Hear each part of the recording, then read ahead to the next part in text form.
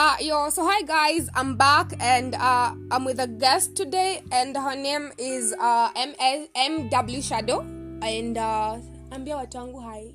Hi everyone. So today's tukonongelea the Vixens. So this is episode 2 of the Vixens. So I'm with Shadow and I'm gonna ask her questions and she's gonna answer. Yeah, like I just wanna see her view on all this. So on to my first question. What's your take on Kenyan Vixens? Like unachukuliaje ma Vixen wa Kenya? Okay, wow. Thanks for your question.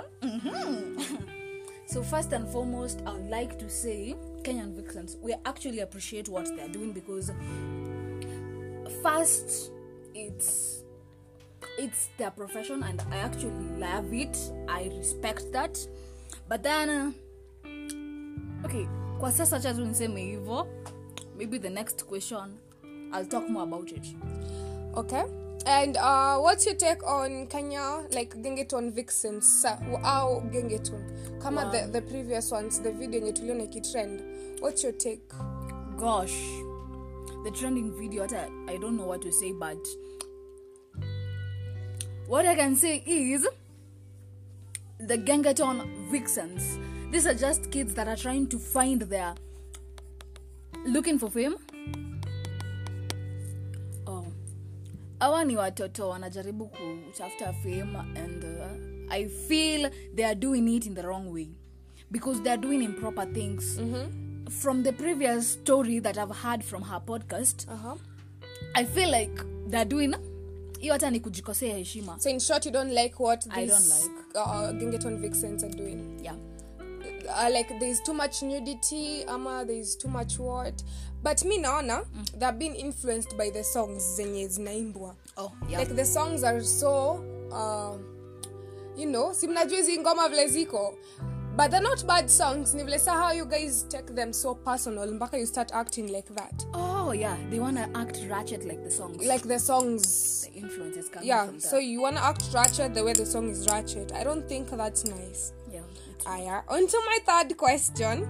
As a parent, would you let your kid be a Vixen right now? Like sahi with all this going on, choka kuja kwambia, "Hey mom, nataka kuwa Kenyan Vixen." No. Why? I wouldn't. Mbona? It's peer pressure. Because this kid, I believe, ajaka chini akafikiria Kenya anataka. Anataka kufanya Kenya crowd inafanya. And in one way or another, she's going to end up like those other people that are doing it wrongly. Yeah, I guess. Because hajapata the right mentor. Yeah, and the person mentoring the girl, ako evil too. Yeah, and if I was to say yes, then I believe wacha afanye kitu baadaye. You know, saizi people are so idle, like they're doing just anything in the name of money. Like they're taking this COVID shit as a joke. Yeah. So wanaona, because I'm free, acha niende video shoot ya nani nikaji expose. Yeah, and na bado kutafuta hii fame. Fame is wrong. Don't look for clout. I told you clout kills you. Clout will kill you. Yeah. As an artist, this is our fourth question. As an artist, what kind of girl would you want in your video shoot? Utita madem kawa gani? What kind of characters would you want in your video shoot?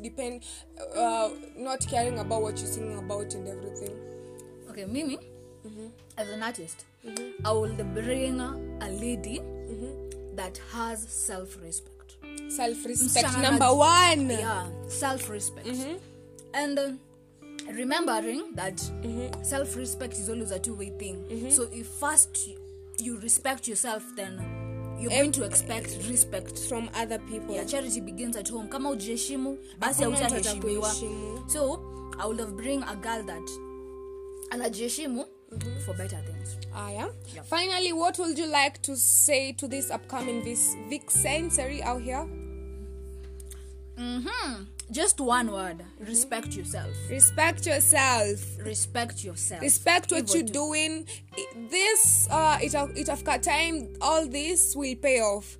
If you're hardworking, if you respect yourself, this will put food on your table. Yeah. Okay? Thank you guys. Can't wait to see you next on my next episode. Bye. Bye.